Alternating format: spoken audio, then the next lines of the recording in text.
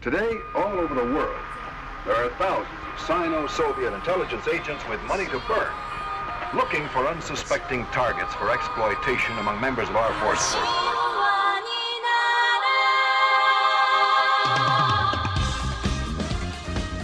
He looks like he has radiation poisoning. That's what I don't get. Is that Tucker Carlson? Josh, looks stop like sharing your screen. He just crawled out of like a crater, that like out of like Nagasaki.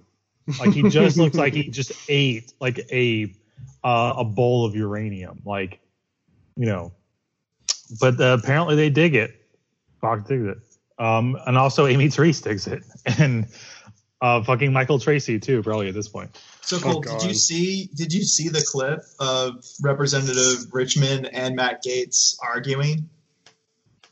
I didn't see the clip. I just know the aftermath. I know that he tried out this Cuban person to be like, "Here's my son, everybody," and people were like, "That not only is this weird, but like not only has he never brought this up before, but the times people have found him mention this kid has been like, oh, he's my helper or he's my page. And it's like, there's no mention that like Gaetz had adopted him before this. And it's like, what the fuck was he in relation to Gaetz before he's claiming that he is his child now? He's like that guy that sucked off fucking Marlon Brando, right?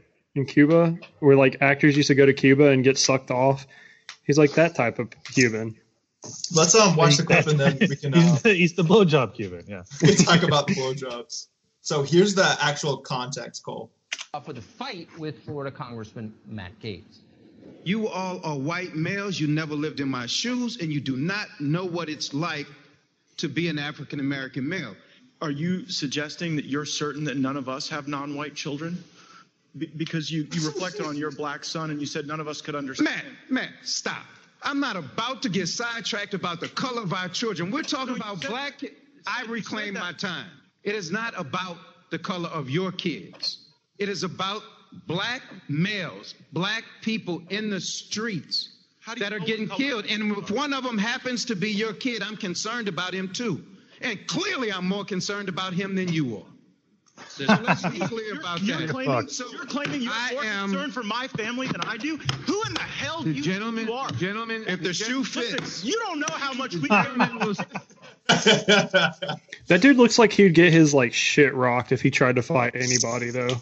He really would. Like this is so. He slammed his fist on the table like he was going to go fight that dude. That none of us have non-white kids. Like what the fuck? So you have Representative Richmond from Louisiana and Representative Matt Gaetz, who I think is from Florida. Yeah, of course he's from Florida. Can I do a fun fact, Josh?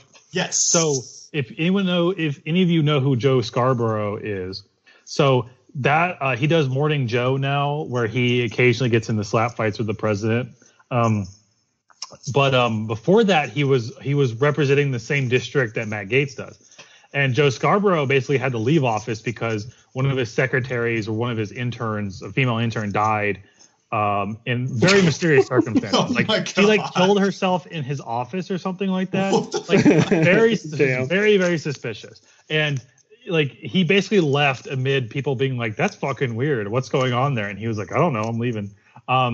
And now Matt Gaetz operates in the same district. And Matt Gaetz, when he was a freshman in college, his roommate was just found hanging. Oh yeah, I heard about this. Room.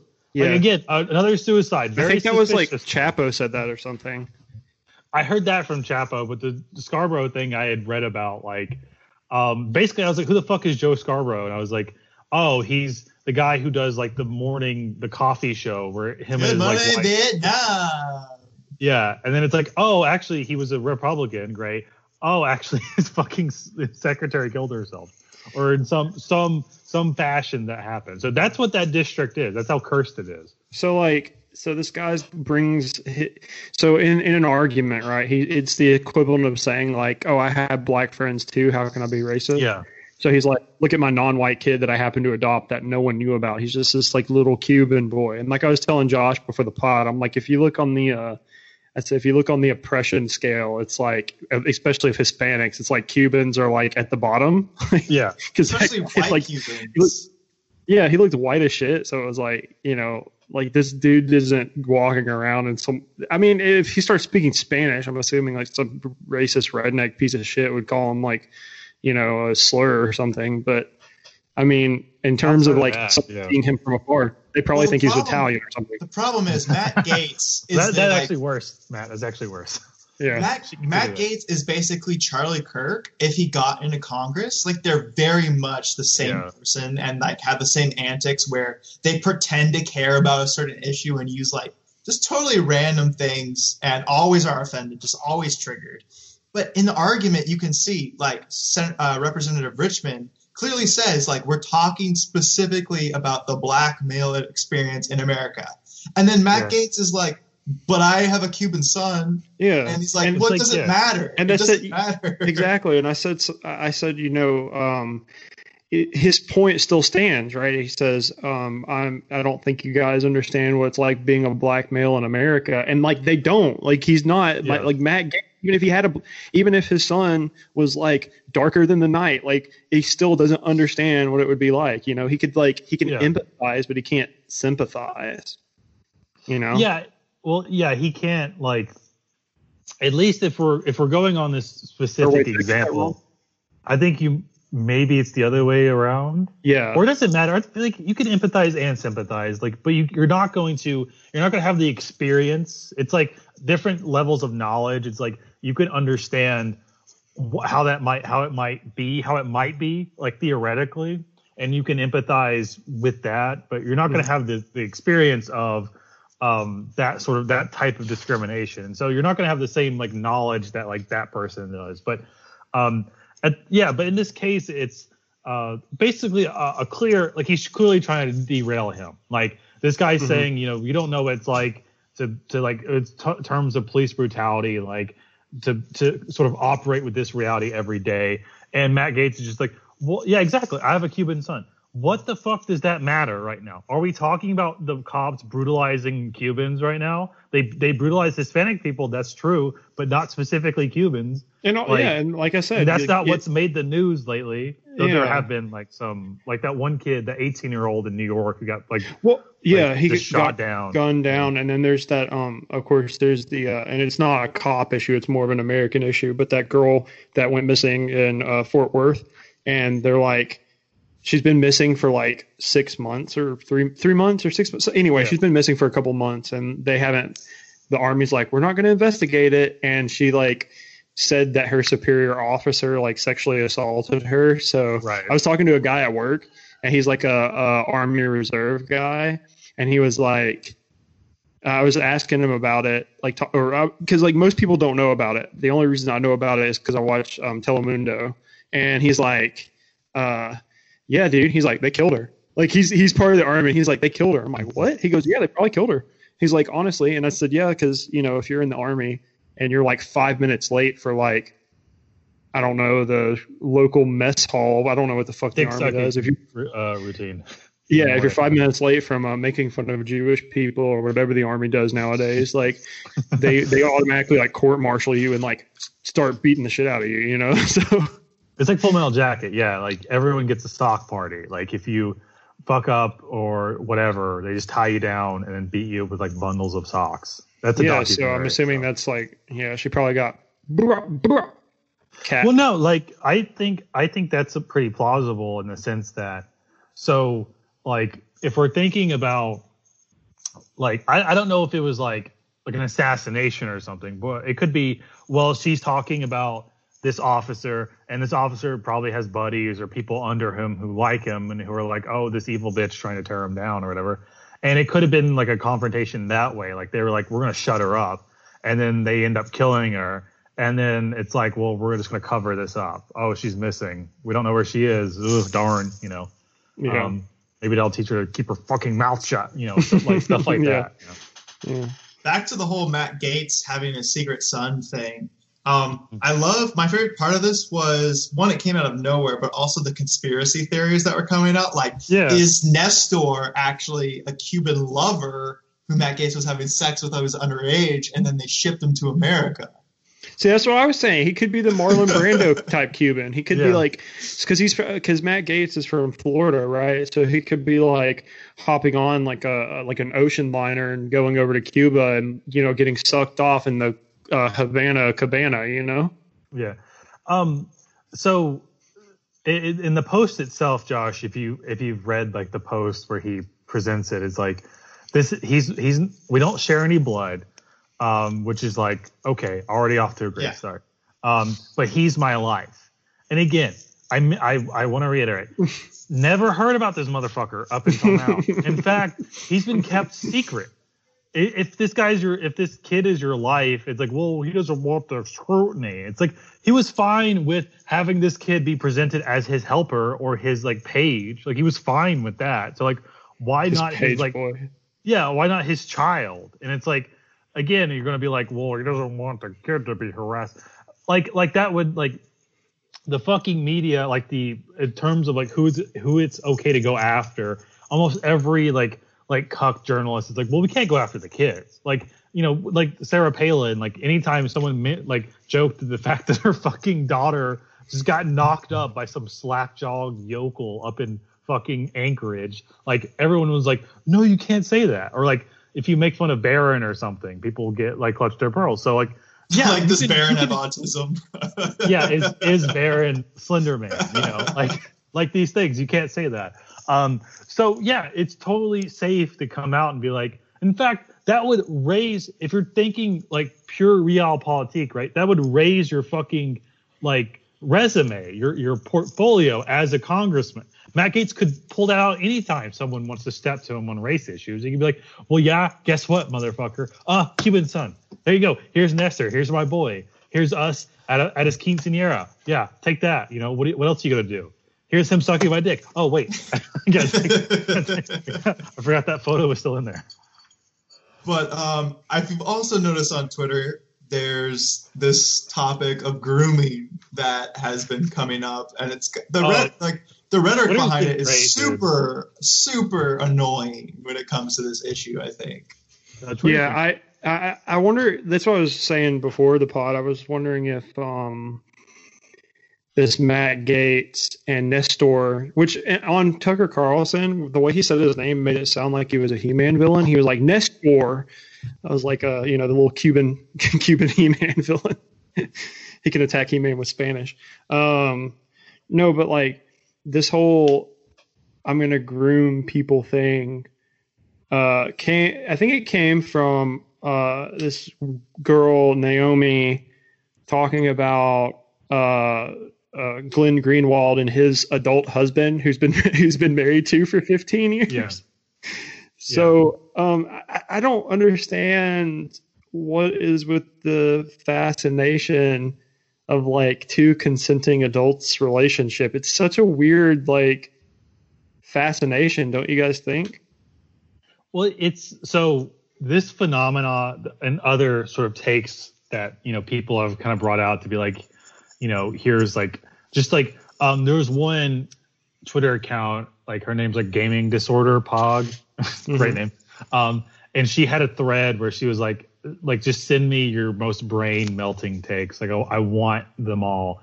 And I read through them and I was like, these are all great. My brain is dying. But it's like Tumblr. It's like all this shit I saw, all these takes are like, this is early 2010s Tumblr. Like, that's what it is. It's just been transported over to Twitter because Tumblr as a platform is kind of like, not as popular. They're getting rid of porn or whatever, right? And so people have left that platform and have come over to Twitter. So like, it's just these level takes are like, that would be normal to see on Tumblr, like at any point. Well, it's also very telling because this girl also tweeted out about Jeffrey Epstein's victims, and she was weird. Yeah, that was hilarious though that I sent you guys the person that was like, because she's essentially saying that the people who survived are smart and savvy or whatever, and she's essentially calling herself savvy because she said that she was. They remind me of me. they remind me of me, and I was groomed and what stuff. the fuck? And this person, this I'm assuming it's a guy who did it, but hopefully it's a girl. Anyway, this person was like, yeah, this you saying reminds me of my sexual assault, and like I was actually better than they were and you were. Yeah. And then she's like, bitch, and she said, bitch, I was literally groomed. And this person said, bitch, I was literally groomed harder. And then she blocked them, which is hilarious. It shows like, and then someone's like, someone's mad that I won. Yeah, it shows like the face to the bottom, right? Well, yeah, it's just like that rhetoric of like, oh, like let's compare our traumas or whatever, or let's try to like glean like whatever, some sort of like, oh, I did my trauma better, so that makes me cool and good. Yeah. Like I survived my trauma much better than other people did. And it's like, you know, like I don't see the mindset behind, like you want to process your shit, you process your shit, right? But like coming out of it not being like, oh, that was awful. Like I don't blame anyone for going through this and like why the fuck would you talk about it like the people who died weren't clever enough?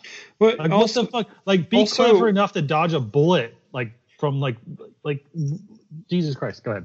Also, I think so boys, I've been dipping back into the I've been dipping my foot into the first circle of hell again.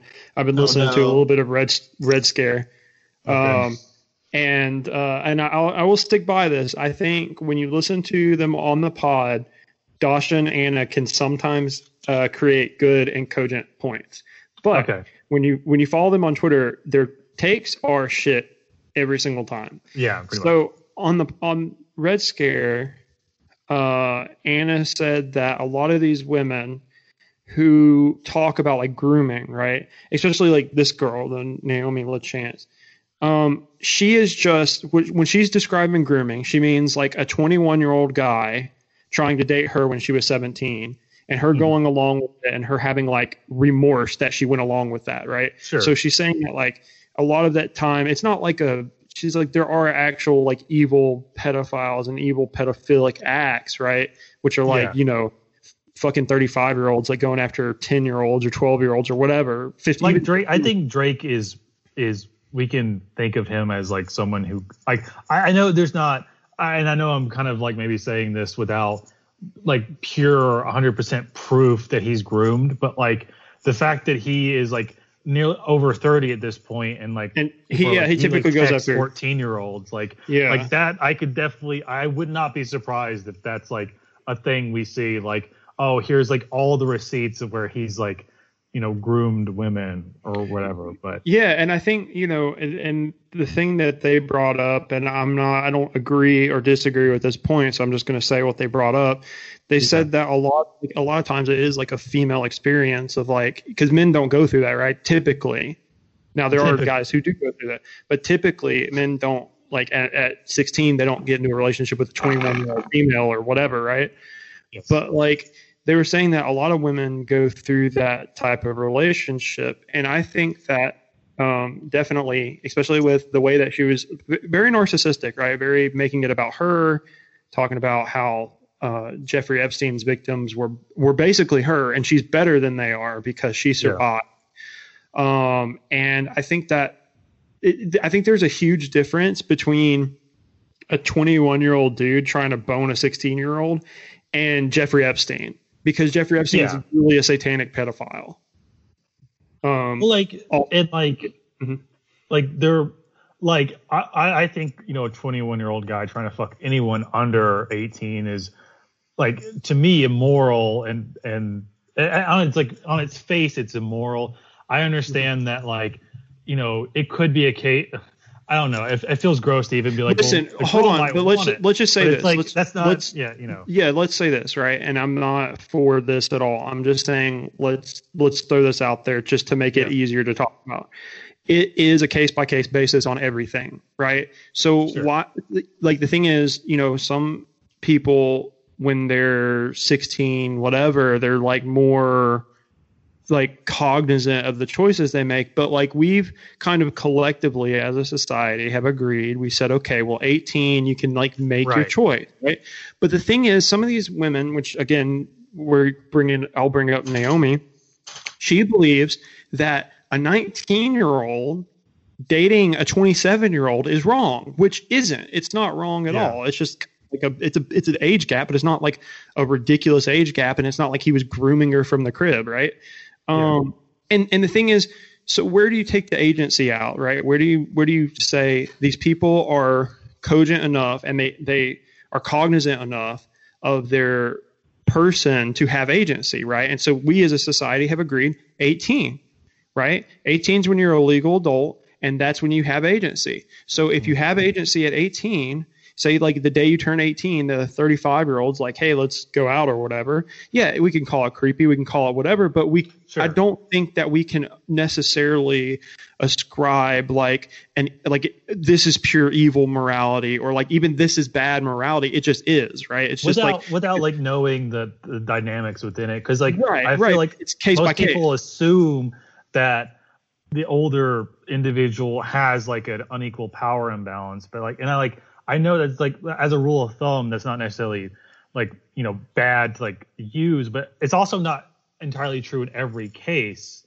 And like, it's also like you could have like if power you are imbalances that don't result in abuse, I guess. And if you are a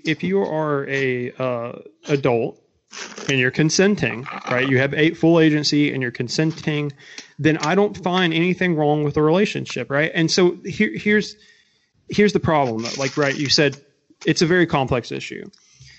It's different power, right, dynamics, right? So what about a person who is super rich versus a poor person, right? If a super poor, really hot, like 20-year-old, like wants to date an 80-year-old who's rich as hell, why don't we kind of like look at that and say that's, as bad as like a 35-year-old dating an 18-year-old? You know what I'm saying? Like there's a little bit of a it's kind of an intellectual disconnect there with like the people who were talking about the grooming.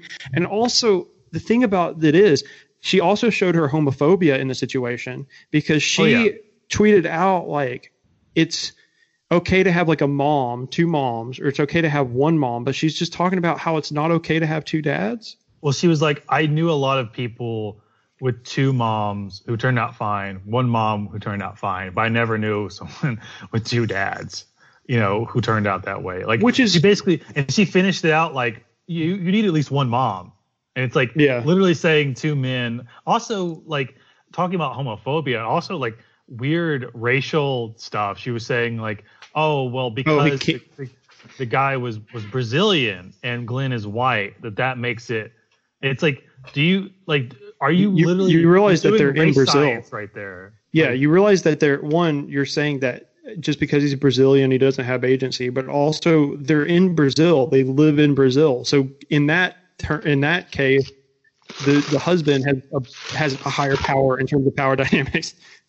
And also, his husband is in like their Congress. He's like an elected official. This isn't some powerless child we're talking about. This was for 15 years. This is a 19-year-old man, not boy, man. You're a man when you're 19. I'm sorry. Especially if you're Brazilian and grew up in a favela, like I could see like Americans at 19, we're still basically babies, right? Because we haven't been through shit. If you're not working class, but if you're Brazilian and like this kid lived through a favela, like that's like, yeah, at 19, like this guy was probably like a man by our standards even before that, because of all the shit you have to go through. Like a favela is like, in a lot of places, like a war zone. Like it's just, and it's like just, like on your own trying to survive in a place that's basically like, imagine like Chicago, but like just way worse on like a way bigger scale too. Yeah, all those things combined into this like thing where she is coming through, like just being like, oh, well, I didn't know Glenn Greenwald. It's like one thing to be like, oh, I didn't know that like, his husband was that young when they met, huh? And another thing to be like, oh, that must mean that this relationship that exists now was built on abuse. And not just that, but to spin off all these theories, right, about like racial power dynamics, like Glenn as the Ubermensch, as the man with great Nordic genes, right? He is inherently in a more powerful position than this I keep saying kid, this Brazilian man is. At this point, the guy is like 34. So, but this Brazilian individual is, especially like in Brazil, like, okay, Glenn Greenwald is like at the mercy basically of Bolsonaro, because all his shit is like he does a lot of anti-fascist reporting, and say like the Brazilians wanted to like lock Glenn up, like his husband would probably have to bail him out because his husband is actually in the government and could pull some strings. So at that point, who's relying on who? But yeah, exactly. But I mean, it's just kind of, we've seen a lot of that over this past week of people's brains just breaking in different ways. Like, because I think I think I've said this to you guys, it's because people want some semblance of like normalcy. And so they're like adding these they're fighting these battles that don't actually matter.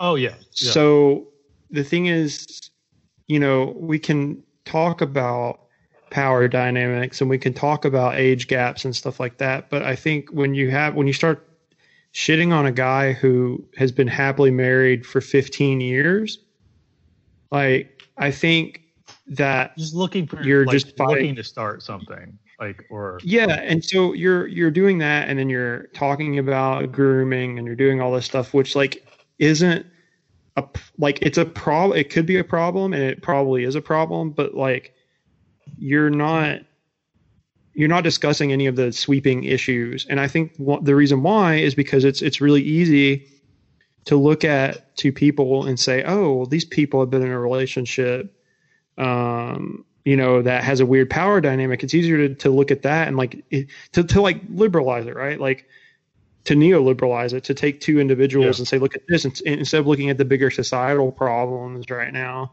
Because we're still fighting the battles with like what to do about COVID, and Black Lives Matter is still a thing. Like, we're still fighting for racial justice and to end police brutality, and those are big sweeping questions, and those are big sweeping battles, and it's just easier to like bitch about this thing. It's kind of like, the thing is, we were saying, and we're going to keep harping on this until they finally shut the fuck up about it, but we're talking about like the class reductionists, right? And it's easier to beat that same drum and to constantly have the exact same hot take.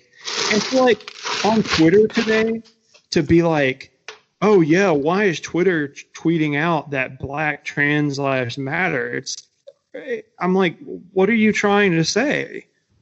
Right? Like, they don't? Like, what I don't understand your messaging here. You can say like, yeah, a corporation's co-opting like a movement, but it doesn't negate like the message of that sentiment. movement. Yeah. And it's easier just to keep harping on the same thing than to actually address, because it's hard, right? It's a hard situation, because we say, okay, if we defund the police, if we have a policeless world, what will that look like? And it's a really hard question.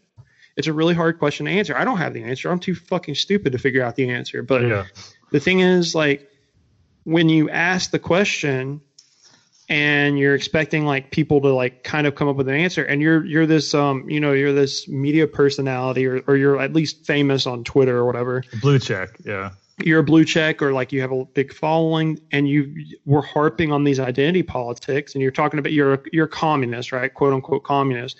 And you're harping on these identity politics, and you don't have a solution. You don't understand what a policeless world would look like. You don't know how to solve things, so you're just going to keep regressing back to like what you know. Yeah. I want to say about the identitarians are regressing back to identities are the only thing that matter, and we need to talk about why. We need to talk about why, I don't know, Brie Larson is getting paid 70 cents on the dollar to Brad Pitt. Or, it's like the anti-identitarians are having to regress back to that and saying like, oh, well, this movement says that Black Lives Matter. Honestly, we need to look at class instead of race. And it's like, well, both are wrong. That's what I'm getting off my soapbox. Yeah. I had like one about the Glenn Greenwald thing. I had like one bit that I enjoyed, which was so yeah, Matt, I agree with you, is that these like Twitter itself is not a great place to discuss like big sweeping ideas and at all, really. But at the very least, it can't, like, there are certain things that, like, yeah, I think people should talk about on there in the limited way that Twitter allows them. But what we've just seen is stuff like this with like where it's like in this like situation, which is pretty much like, as far as like our generation goes, this is pretty new territory. Like, we've not had a situation like this before.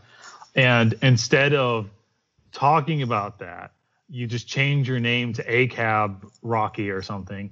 And then you tweet about how this journalist who does, like really important work, especially like in South America, in like what is like basically the fascist stronghold of South America now. Not saying that someone doing good work invalidates like them doing bad things, but at the very, like, you have someone who is already this like person of import, and you search through all this shit to figure out, oh, when he met his husband, Glenn was whatever, like 30, and his husband was 19. And so if I want to talk about the definition of grooming, you can't groom someone if they're over the age already. The idea is that you like groom them when they're underage, so that when it's legal, you can fuck them with impunity. Or if they're like a child, you can just get them into your pocket or whatever. So that's bunk. But then you just create these other layers and layers and layers of bullshit. And my favorite response to this was from Glenn himself, where someone just tweeted, like, it's an unrelated third party, and they were just like, man, this is really weird. Like, I don't know why this person's going on about this. And Glenn's like replies to them to be like, yeah, I don't know what the fuck's going on either. And this person responds to Glenn to be like, I know who you are. You're an abuser. I'm not scared of you. And Glenn, who, and like, if I was in his situation, I would say the same thing. He just would replied to her to be like, shut the fuck up. You don't know what you're talking about. You have no idea what you're talking about. You're like, you are like just totally ignorant on this issue, and are just going on about and basically just harassing me at this point, which she was, because she kept replying. And eventually when he blocked her, she was like, oh, did I heard is doing the thing where like you're like, oh, someone basically has stopped me from doing my bullshit. Now I'll act like I'm the victor here. But yeah, it's like, yeah, shut the fuck up. You have no idea what you're talking about. You have seized this moment to basically be a cop. And that's what that is. Like, harassing someone over something, especially something they didn't do, or something that is totally fine, really, in the grand scheme of things, is totally fine. Not hurting anyone. We have more important things to talk about, like, how the Civil War wasn't actually about slavery. Yeah. I was shocked when I read that. I was like, wow, I guess you opened my eyes. You're right. It wasn't. It was about economic inequality and industrialization. Congratulations. Big brain on that one. It's like horseshoe theory is like, if I'll buy into it anyway, it's that someone who is like engaging in headassery on either side of the spectrum will eventually come back around to where they're engaging in the same headassery that the right does. So it's like, if you're a leftist and doing head-ass logic, you'll eventually come around to just basically repackaging right headassery into leftist headassery. Well, I think I rightfully said that Australians who are into American politics are like the most racist people, because like there was this Facebook group that my nephew showed me, and it was he was like, let's try and left jacket, and it was like something about Trump and whatever, and I was like, we're probably not going to be able to do this, but because these people are, no, it wasn't about Trump, it was like it was talking about things like you don't want to hear, right? Like, get it off your chest, things that people don't want to hear. Yeah. It was basically a Trump support group. And I was looking at people's profiles who were talking about like crime statistics in America. right? About like the racial breakdown of crime statistics. And I looked at their profile. I was going to like actually respond to them because they were like saying all this racist shit. And I was like, come on. And I looked at their profile and every single person was from Australia. And I was like, why does Australia like breed these people who love American politics, but like are also racist? Because I mean, like when you make the statement, you know, if you make the right wing talking point that the Civil War wasn't fought because of slavery, and you're like, one, you're not from this country, so you're kind of like engaging in this weird debate with some like people who live here and have to deal with like the actual consequences instead of someone who lives on a different a different colony of prisoners. And you know, also you're like this person who spits, you're an intellectual, right? Intellectual, air quotes, who spits these word salads at people and tells people to read all these articles, but you don't even care to read, you know, the Declaration of Succession that the states did, which your boy wanted to make sure that his history professor was right. And I pulled up again and typed in slavery. Or I typed in industrialization, like industrialization, 2 results out of all those derivatives. Typed in economics, 15 results for those. And most of it was talking about the like not economics in the terms that we think of. It was talking about it in a different way.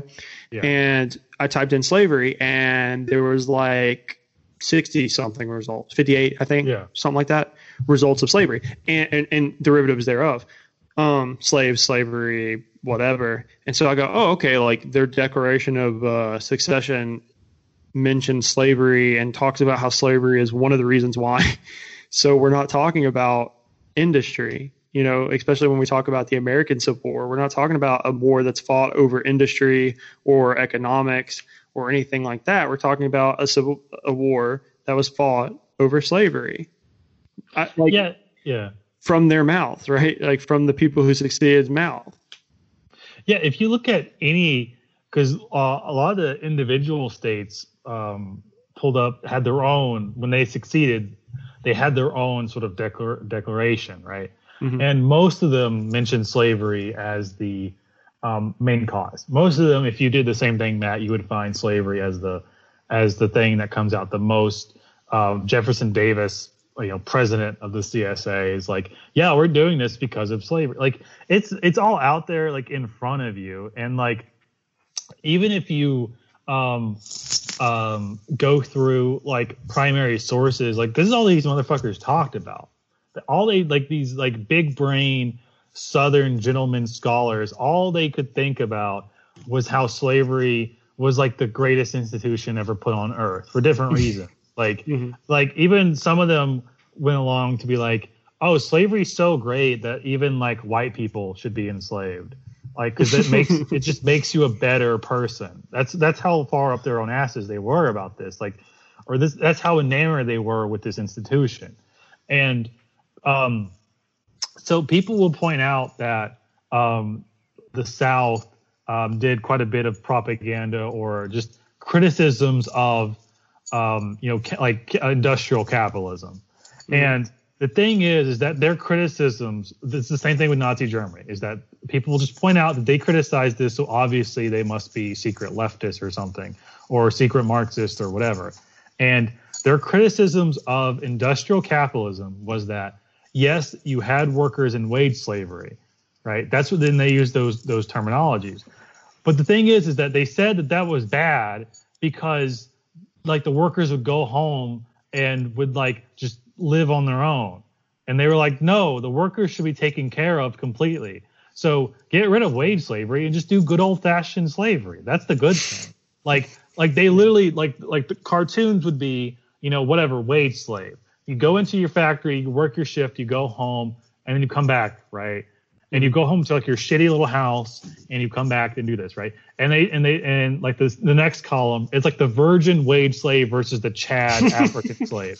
So it's like the Chad slave works in the field, comes home to a luxurious feast that the master has prepared, and he sleeps in a comfy bed that his master has prepared for him. And he doesn't have to think or do anything outside of that. He just works and eats and shits and sleeps, and that's his perfect little life. Whereas the wage slave, who knows what they do after hours? Who knows what they're doing? They're probably gambling and drinking all their money away, like, because they can't handle it. So that's where the criticisms come from, is that wage slavery is an inefficient form of slavery. It's not a good kind of slavery. It's not the kind that the Southern aristocrats have perfected. So that's what we need to do.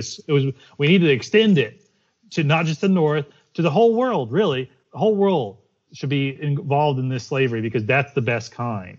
So, this idea that they like that it's secretly this debate over like industrialization versus agriculture. It's like at the forefront of, at least like the Southerners' minds, was slavery and defending it. Like that was at the forefront. And anything they came up with in the aftermath was the rationalization and excuse. Well, I think you're also, you're debating the point of like, okay, let's just say that, slavery held up the Southern economy, right? Let's just, whatever, give them that point. Let's just say slavery held up the Southern economy, right? So what you're saying is that it's noble that they fought against, like, okay, so you're saying that it's not good or bad that they fought for this very particular, like, brutal form of slavery, right? Like chattel slavery. They're fighting for this. They're not good or bad because they still want to be capitalists. If you're critiquing a capitalist system and you're saying that, the North are as good and bad as the South, because the North are saying, let's have wage slaves. Whereas the South's like, okay, well, let's have people who literally don't have autonomy. We take their autonomy from them, and we rape them, and we beat them, and all this like horrible shit. And their children are enslaved, and their children's children are enslaved. This very, very like, and that's the thing. Like when you have people who talk about slavery throughout the world, and they say, oh, well, every great civilization had slaves or whatever. You go, well, okay, whatever. But like, the thing is, American slavery is fucking way more brutal, right, than like the other empires, whatever you want to Ben Shapiro shit, Rome or Greek or whatever, like way more brutal, where it was like, okay, well, your great ancestors were slaves, so you're slaves also for like your it's like tying like the sort of the innovation of American chattel slavery is tying the status of slavery to like your mother's womb, which did not exist in like Rome or Greeks or even like the other sort of slave trading empires. Like if you were a slave, it's like you were a slave until you died, and that was it. Like your kids weren't bound to the there was a way out, right? There was freedom to be had that wasn't just like monetary. Like if it didn't go beyond generation after generation after generation. It was for your lifetime. And it usually like, you were a slave because you fought against them and lost. And so you were enslaved afterwards. Like that was like, you weren't born out of your mother and then okay, that's from your birth to your death that you were in servitude or whatever. Yeah. Joshua, you're being awfully quiet. Are you in support of states' rights? I think say what you want about slavery, but it's important we keep the monuments up, because without the statues, we wouldn't know about all this. Like the whole reason we even know the Confederacy existed is because of all the statues. And so how am I supposed to learn about slavery if, all the Jefferson Davis and Robert E. Lee statues are taken down? What's next? We're going to tear down Mount Rushmore? Yeah, we should. I was going to say so Matt, this particular individual we're referencing said if you believe the Union cause was good, then you're like a simp for wage slavery or industrialization or something like that. And so again, Matt, it's proposing that there is no moral difference between, say, if we take it on her terms, if we take it to mean that the Union represented wage slavery and the South represented slavery, and we strip anything else out of that, I'm going to be controversial here. Wage slavery is better than slavery, especially as it existed in the South. Way better than American slavery. Because there are things associated, especially in the South, there were things associated with slavery that were not associated with wage slavery. Because, like, be it as it may, your boss didn't think he had the right to rape your wife. He didn't think he had full-blown access to your body as if you were a black woman, because that's what slavery meant for black women in the South, is that white men had unfettered access to your body, and if you defended yourself, you could be killed for it. And if you killed your master for it, you could be killed for it anyway in the courts, because that was against the law.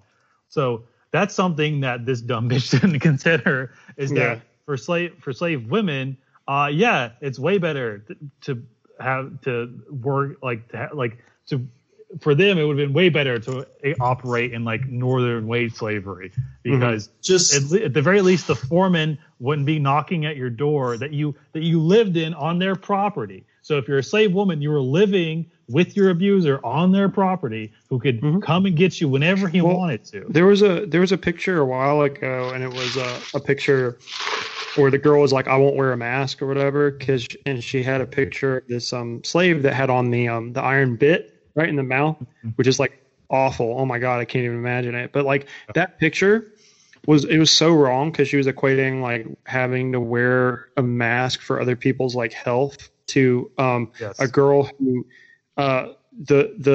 she was a Brazilian slave, and her master, the story goes, her master was constantly raping her, and the wife of the master got pissed off, so she had her like beaten and had an iron bit put in her mouth. So like the two are, very equivalent. So honestly, if you're simping for the Union and thinking that they're the good guys versus the South being the bad guys, just remember that both that and going home and making pennies on the dollar are the exact same. They're equal. Do the quick thought exercise of like, you go to the slaves and you're like, okay, you have two options. You can keep being a slave in your current conditions in the South, or you'll be a wage slave. You get to go home and you'll pay you. And they're like, well, that's still another form of capitalism. So I don't think I want that. Obviously you're going to choose the better option. Yeah. Can we critique the Union? Of course. The Union did a ton of fucking shit. Like we're not saying they're perfect or even good. We don't even have to say that they're good, because they can still be evil. But they're like this idea that there's absolutes only, like there's no degrees to anything. Well, it's super, like there's no nuance to what we're saying. Isn't that what that's engaging? That debate is engaging in this like postmodern neoliberalism, right? By saying that, there is no, not you, Josh. I'm talking about Amy Therese's argument. It's like, grow up. There are no good guys and bad guys. And it's like, well, no, I mean, like Germany, World War II, like bad guy, right? Like we can kind of, there are things that are horrible, and like American chattel slavery is like one of the things that I think we can agree, regardless of how bad the Union is, it was a worthy cause to fight against. Even if it was a side effect, even if it was the Union didn't want just the slavery to end or whatever, even if it was a side effect, we can say that was a net good thing that happened. I think we're allowed to say that. I think we're allowed to say this is white and this is black in this circumstance, right? But it's the engaging in that. The thing is, we're not even saying it's white or black. We're just saying one is objectively way worse than the other. That's all we're saying. We're not. One's objectively more evil. One is actually it's not even lesser evilism. It's like what is okay. So you have slavery on the one hand and not slavery on the other. One's evil and one's not. It's not even lesser evilism at that point. And you can even criticizing what came after slavery. like the conditions that like Black people in the South were forced to endure. It's like, again, that's not a failure of getting rid of slavery. It's a failure of like Reconstruction. It's a failure of like not following through with Reconstruction and the Union, like, and the Republicans getting cold feet on Reconstruction. Like, had Reconstruction been fully pursued, like hard Reconstruction been fully pursued, it would hard have been R, hard R Reconstruction. Yeah, it would have been like a much hard R, capital R Reconstruction. It would have been a much like the South would look. I mean, it would look way different than it does now, because like what basically happened is that the Republicans backed off and sold Black Southerners down the river and allowed the white planter class to reassume their position of political superiority. Like they just in exchange for like, who was it? Like in 1870, it was like it was some, and it's basically in exchange for like one of their like some fucking nobody becoming president. In exchange for that, they let the South basically return to its antebellum form, just like, different. It was different. It looked different, but it was basically the same. And if you're going to say, well, they got rid of slavery and black people still suffered, and it's like, yeah, but that's not the fault of getting rid of slavery. That's the fault of like Northern Republicans being pussies and just giving up and not doing what was necessary, which was to rip up the roots of Southern society and like shake it all up. Like that's what needed to happen, and they just didn't do that. Right. So, yeah, it's interesting though, and I think I kind of want to move on a little bit from here. I think it's interesting that, especially, again, we're talking about stuff that doesn't actually matter now, I guess, but like in terms of people's thought processes and in light of everything that's happening, Black Lives Matter and COVID, I think we are kind of regressing back to this like kind of neoliberal like debates, right? Like, so we talk about age gaps and grooming, right? We talk about the Civil War and like why it was fought, right? We talk about like the different ways, and like I texted you guys today, we talk about the fault of the individual, right? So I texted you guys that tweet and discussing how everything that happens is the fault of the individual. I think the tweet, I can't remember verbatim. Cole, I saw that you liked it, so I'm not going to try and I'm not going to crap on it or whatever. Let me just pull it up real quick so I can, because I don't want to misquote. Wasn't the communist incel one? Yeah. So I thought it was funny. This made me laugh. It's a communist incel, a guy who thinks the reason he doesn't smash is because of capitalism, right? And I'll just tell the viewers what I thought. I said, I was like, it kind of is. It's not really, but it's not 1-to-1. But it kind of is, because statistics point to the rise of less and less relationships because people work all the time and don't want to engage in activity outside of work. And I said, a friend of the pod once told me, one of my problems is that I only have school and work to interact with women because I suck at dating apps, and all of my hobbies are solitary in nature, which is my problem, not capitalism, but still. And I said, I think the fact that people think that everything is wrong with the individual is liberalism fully realized. It's your fault you're poor. It's your fault you're single. If you're poor, you're just dumb. If you're single, it's because you have a shitty personality.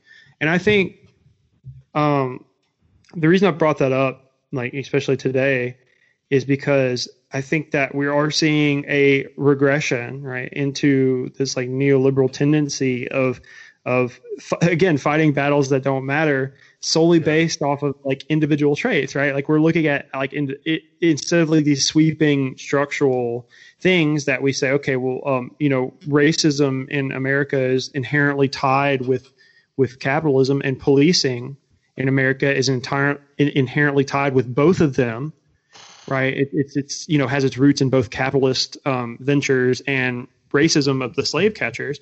instead of, it's really hard to look at those things. So we have to start looking at these things that don't matter and start blaming individuals, right? Okay, society is bad because of solely individuals in society.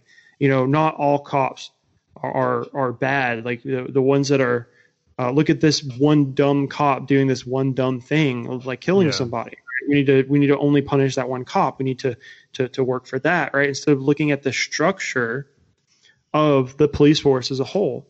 Or, for instance, instead of finding the root of people suffering, right? Instead of finding the structure that's in place that definitely perpetuates suffering, we're just going to say it's because people are shitty. People have shitty personality and they can't do anything about it, right? You just need to not have a shitty personality. And it's like, well, what's the root of that? What's wrong? What's the cause of that? Is it just is it the fascistic thing that their blood is inherently right? Like we were talking about last episode with Loomis. Are we all Loomis now? Do we think something is inherently wrong with the blood? Do we think it's like a result of a traumatic experience, or do we think maybe a superstructure in place is causing people to view this? I don't know, because again, I'm stupid as hell, but I think we are seeing this regression because it's hard to talk about these things. But I think honestly, like Zizek says, Marx is like, it's been the philosopher's job up until this point to interpret the world. The point, however, is to change it. And Zizek's like, well, maybe we tried to change it a lot and we haven't succeeded really. So maybe we do need to start thinking a little more and start talking a little more.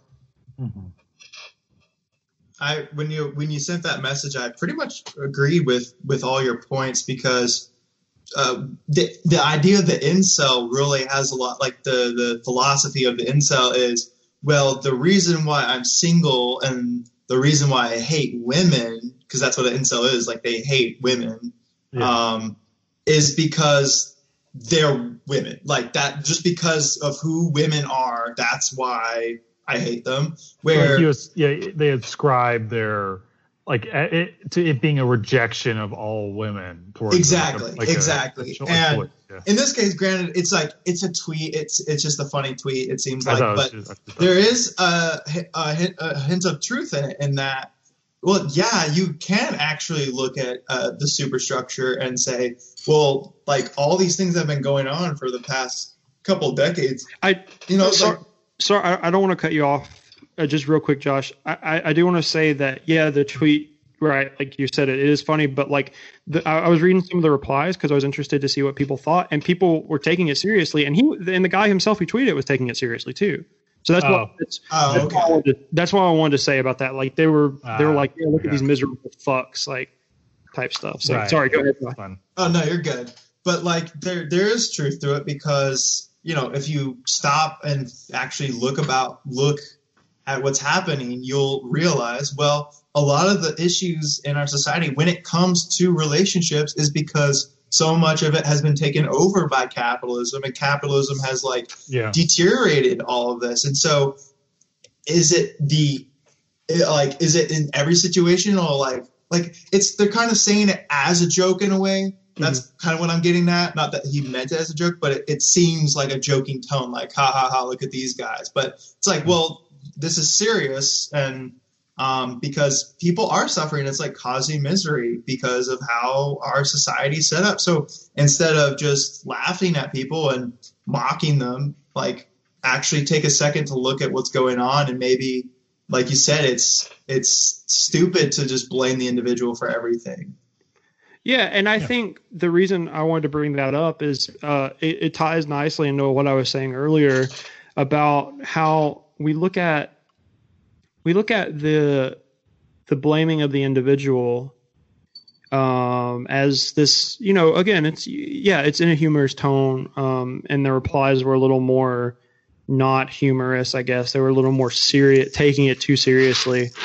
But at the same time, like, we keep asking ourselves, and these people who keep like talking about this kind of stuff keep asking themselves, like, why are people mad? Why are people out rioting? Why are people, again, I said this on Twitter, I went to the supermarket and there was people, nobody was wearing masks. And why is that? Why are people not wearing masks anymore and not social distancing? And it's because they're resigned to their fate, right? It's this form of, I think it is this form of either, if not nihilism, then defeatism. Fatalism. And saying, huh? Is it fatalism? Like, yeah, exactly. And they're resigned to it, right? They say, okay, well, if I go to the store and we can't do anything about COVID because our leaders are incompetent, as you know, it's clear to anybody who has half a functioning brain can see. Our leaders are feckless and they can't solve anything. The sense of community has completely dissolved. People are less happy. We're taking more antidepressants than ever. We're getting in less committed relationships. So we have the only thing that we have to live for, and capitalism keeps telling us this. I saw this from a lecture from Ashley Frawley, by the way. So I'm taking this idea from her. She's a great Twitter account. Follow her, watch her videos. They're great.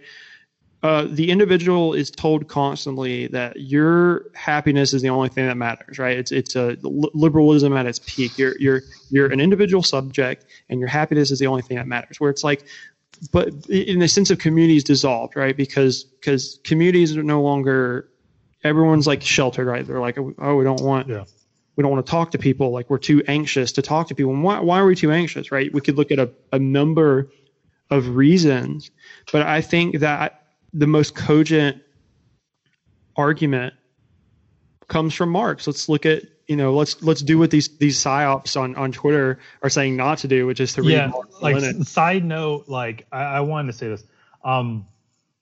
Anyone telling you, I don't care what context it is, anyone telling you not to read Marx, they are at best just an ignorant rube, and at worst they're a fucking psyop. I saw someone else, some of my thoughts, which is if you really think that it's countercultural to not read Marx, then you've played right into the hands of I'm sure all the CIA people were no, don't not read Marx. Well, they fucking love that. That's great if you don't read Marx. And and it's the one person who's you should read Angela Davis. Angela Davis would tell you to read Marx. That's where she got her fucking ideas from. Not saying that or at the very least, she read Marx and then developed her theories off of what she read from Marx. Marx isn't the end all be all. It's like a spark for ideas, for thinking. You read his shit, it's foundational. Okay, Lenin, his shit is foundational. Read this shit, and then you can branch out. You could read it in addition to Marx, all these other people, but don't skip over him just because you want to be it's woke to skip over him. You're applying these dumbass backwards things. Well, he's an old white man. First of all, he's not old, he's dead. Second of all, this theory comes from him. So if you want to understand it, you really have to read that much. I'll be honest, I haven't read that much Marx. Okay, I read just enough to get a foundation. I actually probably know more about British communists than I know about Marx. So that's just you don't have to read that much. Just read enough. You get the foundational, get the terms, get the terminology that he brought about.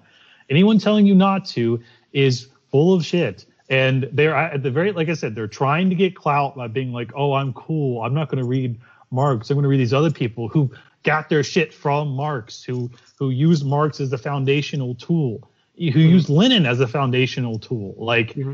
Anyway.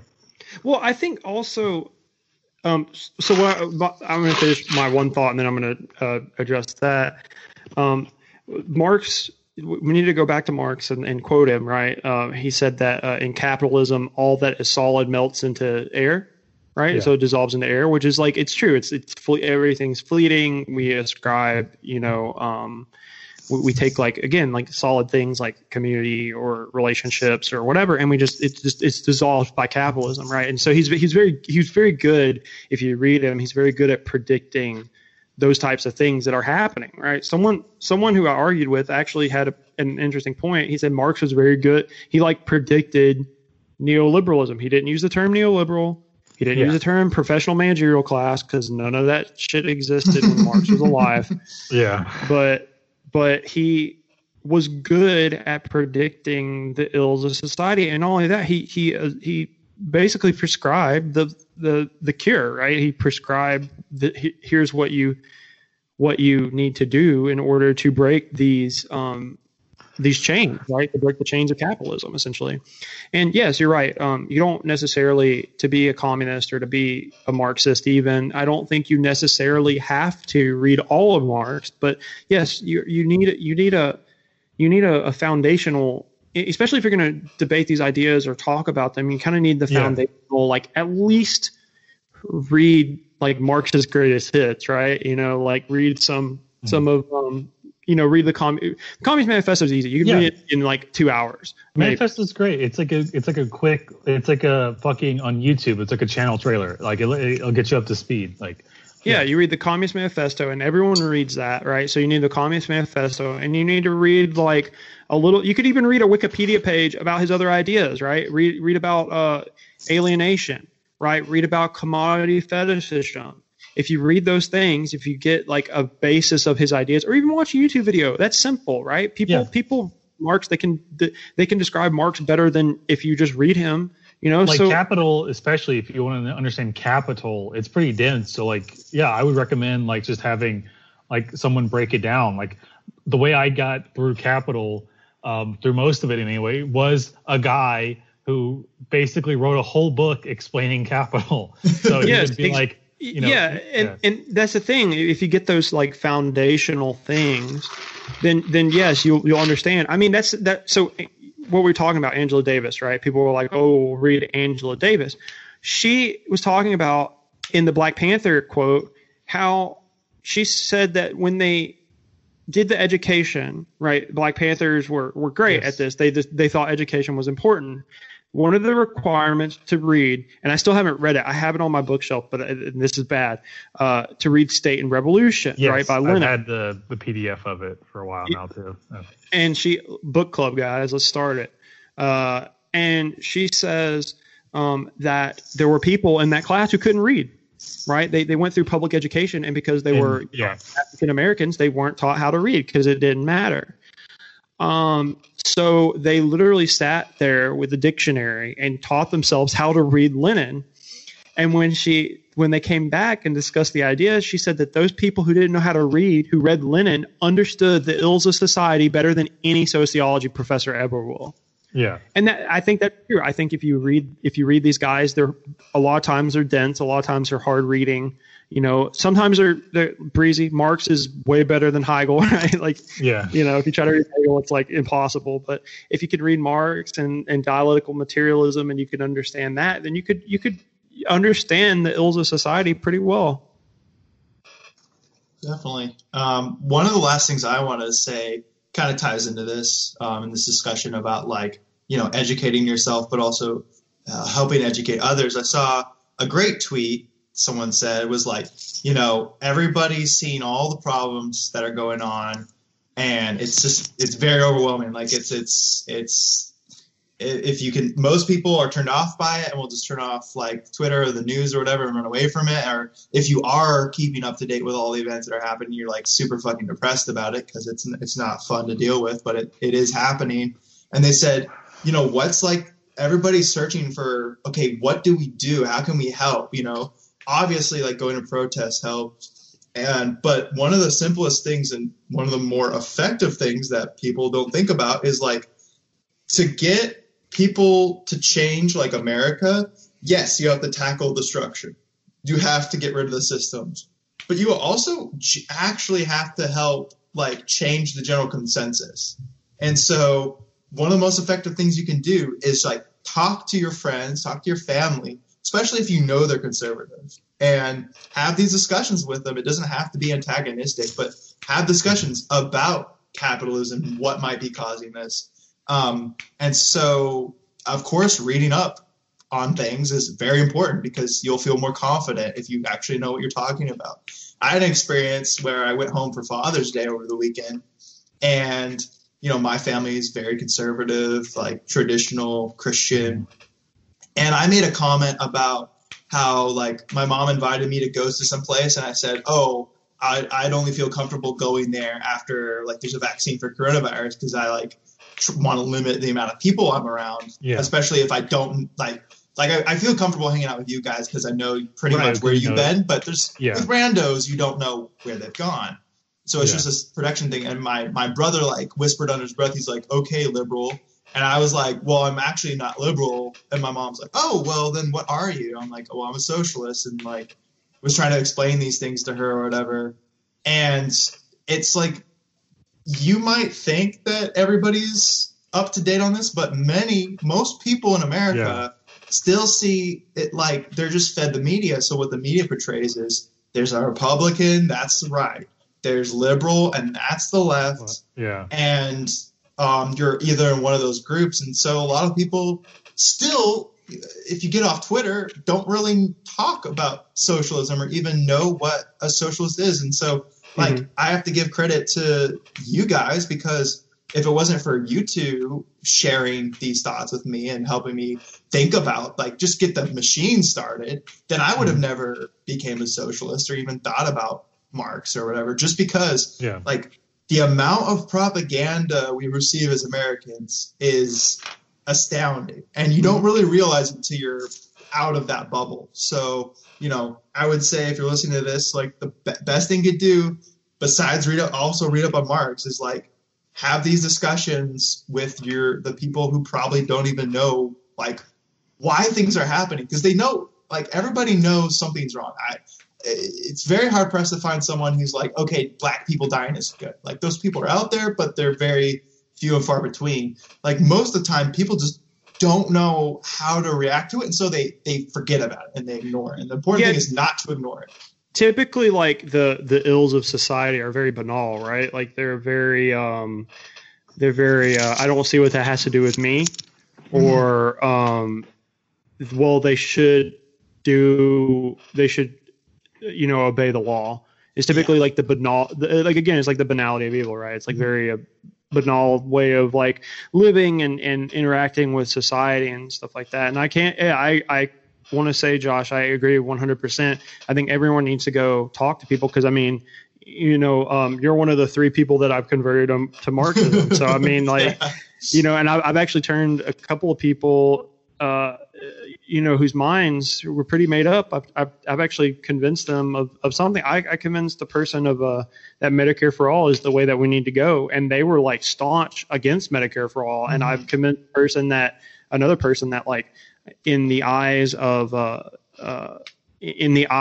people, it depends on who's the terrorist and who's the revolutionary.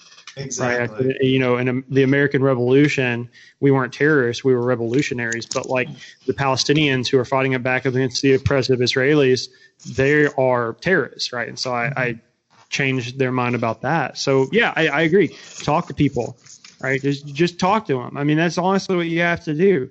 Now, there are some people, and I will say this real quick. Sorry to keep on harping on this, but there are some people who won't change their mind, and that's fine. Yeah, that's fine. There are some people, and you can see these people, and I'll tell you who they are. They're the people on college campuses that have signs that say socialism sucks, and they wear pink polos and shorts that are way too short and Sperry. Those are the people whose mind you won't change on socialism because they don't know what socialism is. And regardless of how often you talk to them, they won't change their mind. It's fine. There are people like that. But yeah, like, you know, find people who you can talk to about ills of society, and then boom, just talk to them about it. And really quick, last thing, and then Cole, you can say your piece. Okay. So on that, it's like one of the reasons why just bringing up the discussion is more important than even just having them change their mind, is because it's exposing them to something new and a new way of looking at socialism. Because again, most people don't interact with socialists. And so if you're on Twitter and you're talking about like, you know, thinking of revolution and like, we need to change, it's like, well, the change isn't going to happen if people don't know what the change looks like or what it's about. And because most people don't even think about it, you know, like Lenin wouldn't have been able to lead the revolution in Russia if the people who were following him didn't understand these concepts as well and weren't like understanding, okay, this is why I'm suffering. And he was able to lead them in that way. And so like you have to get people to understand they know they're suffering. Like most people know something's amiss, but they don't know why. And so if you can offer a solution, that's very satisfying to them. That's why conservatism, that's why nationalism is so satisfying, because it's offering a solution. All your problems are happening because of brown people invading your country and the Great Replacement. And people love like figuring out why things are fucked up. I'm done. Yeah. Oh, Josh, you mentioned Lenin. I was going to say Lenin was another sort of thing from this past weekend with someone who I always loved the people who do detective work on these accounts, with some woman being like, "Oh, my parents were Russian immigrants." Yeah. Well, yeah. Well, yeah. She was like, "You can be left wing and not defend Lenin. You really can't." I saw and, that. And they're like, just like, yeah, Matt, like you said, they're like, I was born. I'm a survivor of communism. It's like they were born in like 1997. Right. So, yeah. And it's like, you're telling me I can't have a palace full of dead slaves? Like, what are you talking about? Also, communism like, destroyed the country. That's the thing too, is that like knowing what happened to Russia after the Soviet Union fell, is like what destroyed the country was it being opened up for like just these venture capital vultures. Like, like it's the largest reduction in standard of living and life expectancy in peacetime ever is Russia post the Soviet Union. Yeah. Anyway, this one woman who, with her account where people look through it and like, yeah, here she is like jizzing over Margaret Thatcher. And it's like, yeah, okay, so we know who this person is. But yeah, she's like, you could be left wing and not defend Lenin. It's like, no, you can't. You have to defend Lenin. I'll be firm on this. You have to. Have to. See, I agree. Stalin's another thing. Stalin's a coin toss. There are people who won't defend. You are not tanky if you defend Lenin. You can defend Lenin. You have to. If you're going to be left wing or socialist, you have to be like, Lenin's at the very 100%. least, you have to like invite Lenin to the barbecue. I'm sorry, you have to. Exactly. If you don't, you're fucking. You can shit on Trotsky, you can shit on Stalin, you can shit on Mao. Nope, Lenin is non-negotiable. Yeah, I will not trust you if you're like, well, actually, here's, I'm going to talk shit all over. You could be like, he wasn't like, your criticisms can come from, I wish he would have done better. Cool, but if you're going to be like, well, actually, he was bad, I'm not going to trust you. I'm like, psyop. I don't trust that. I don't trust like that. I'm sorry. Yeah. Yeah. But general thoughts are, talking to people and getting, because American political discourse has been for whatever the last 40 years, probably longer than that, is that anyone left of like Attila the Hun is a full-blown commie Marxist person, right? Like the people, like the rhetoric that people get is that someone like Biden or Clinton or Kamala Harris are far leftist. And it's like, you really, the important work is breaking people out of that, like explaining that America is a one-party state. And the best way to explain that is to be like, think of all the things that Democrats and Republicans both agree on. A lot of stuff. Like there are things that both parties agree are non-negotiable. So they're literally just kind of not two sides of the same coin, I guess would be a good way to put it. But just one, it's just, like different wings of the same party, but they're the same party more or less. They agree on so many, they agree on a set number of things and disagree about some of the minutia. But just breaking people out of that concept that the Democrats are the left, not really. I want to say one last thing before we wrap up, and it's very quick. Also, just because Angela Davis, Noam Chomsky, Bernie Sanders, and whoever the fuck else says vote for Biden, guess what? You don't have to vote for Biden. Nope. Because here's the thing. One, we followed those people. I don't like Chomsky at all.